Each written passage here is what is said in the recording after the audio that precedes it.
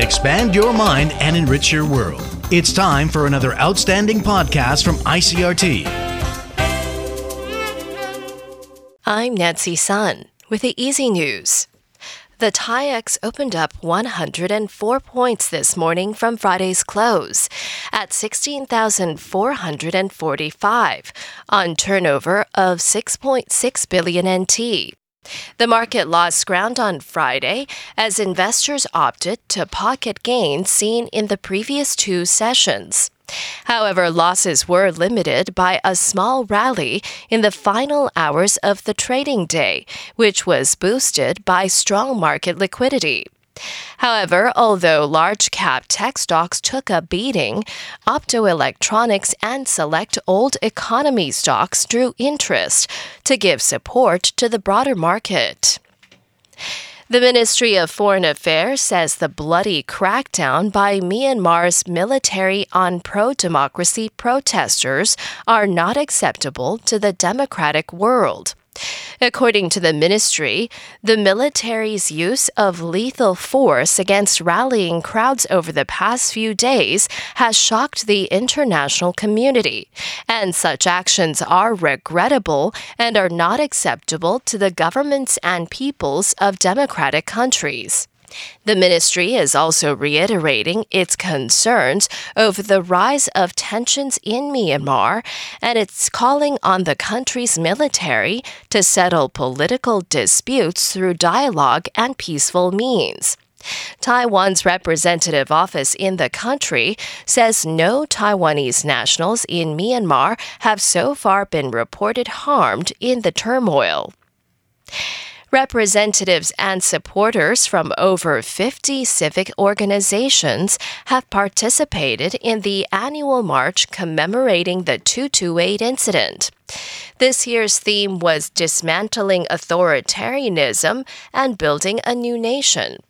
And the rally began at the Tianma Tea House in Taipei's Dadaochen neighborhood, where the first gunshots rang out on February 28, 1947. Participants then passed various historical sites and ended at the Executive Yuan building, which formerly served as the headquarters of the Taiwan provincial government. Speaking to reporters, Zhen Zhumei, a director at the Nailanchen Liberty Foundation, said the march was a way of learning from the past and striding towards a better future.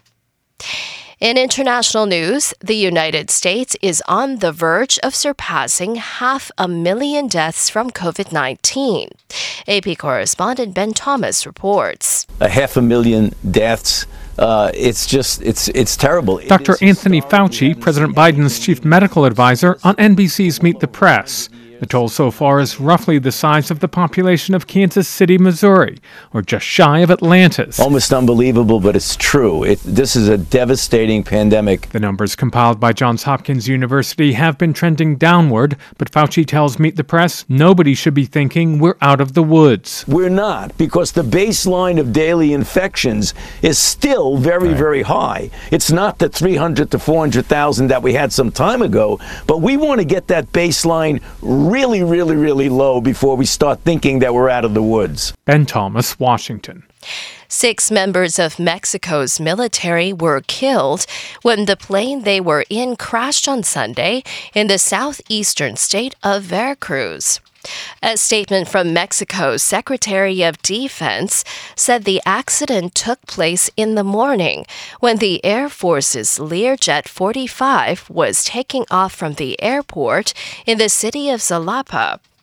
The statement did not say what caused the crash, but that an investigation was underway. Local media reported that the plane left and the runway and burst into flames.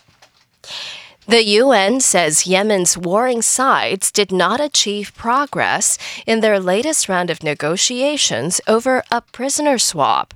The talks started late last month in the Jordanian capital of Amman between representatives of the internationally recognized government and the Houthi rebels.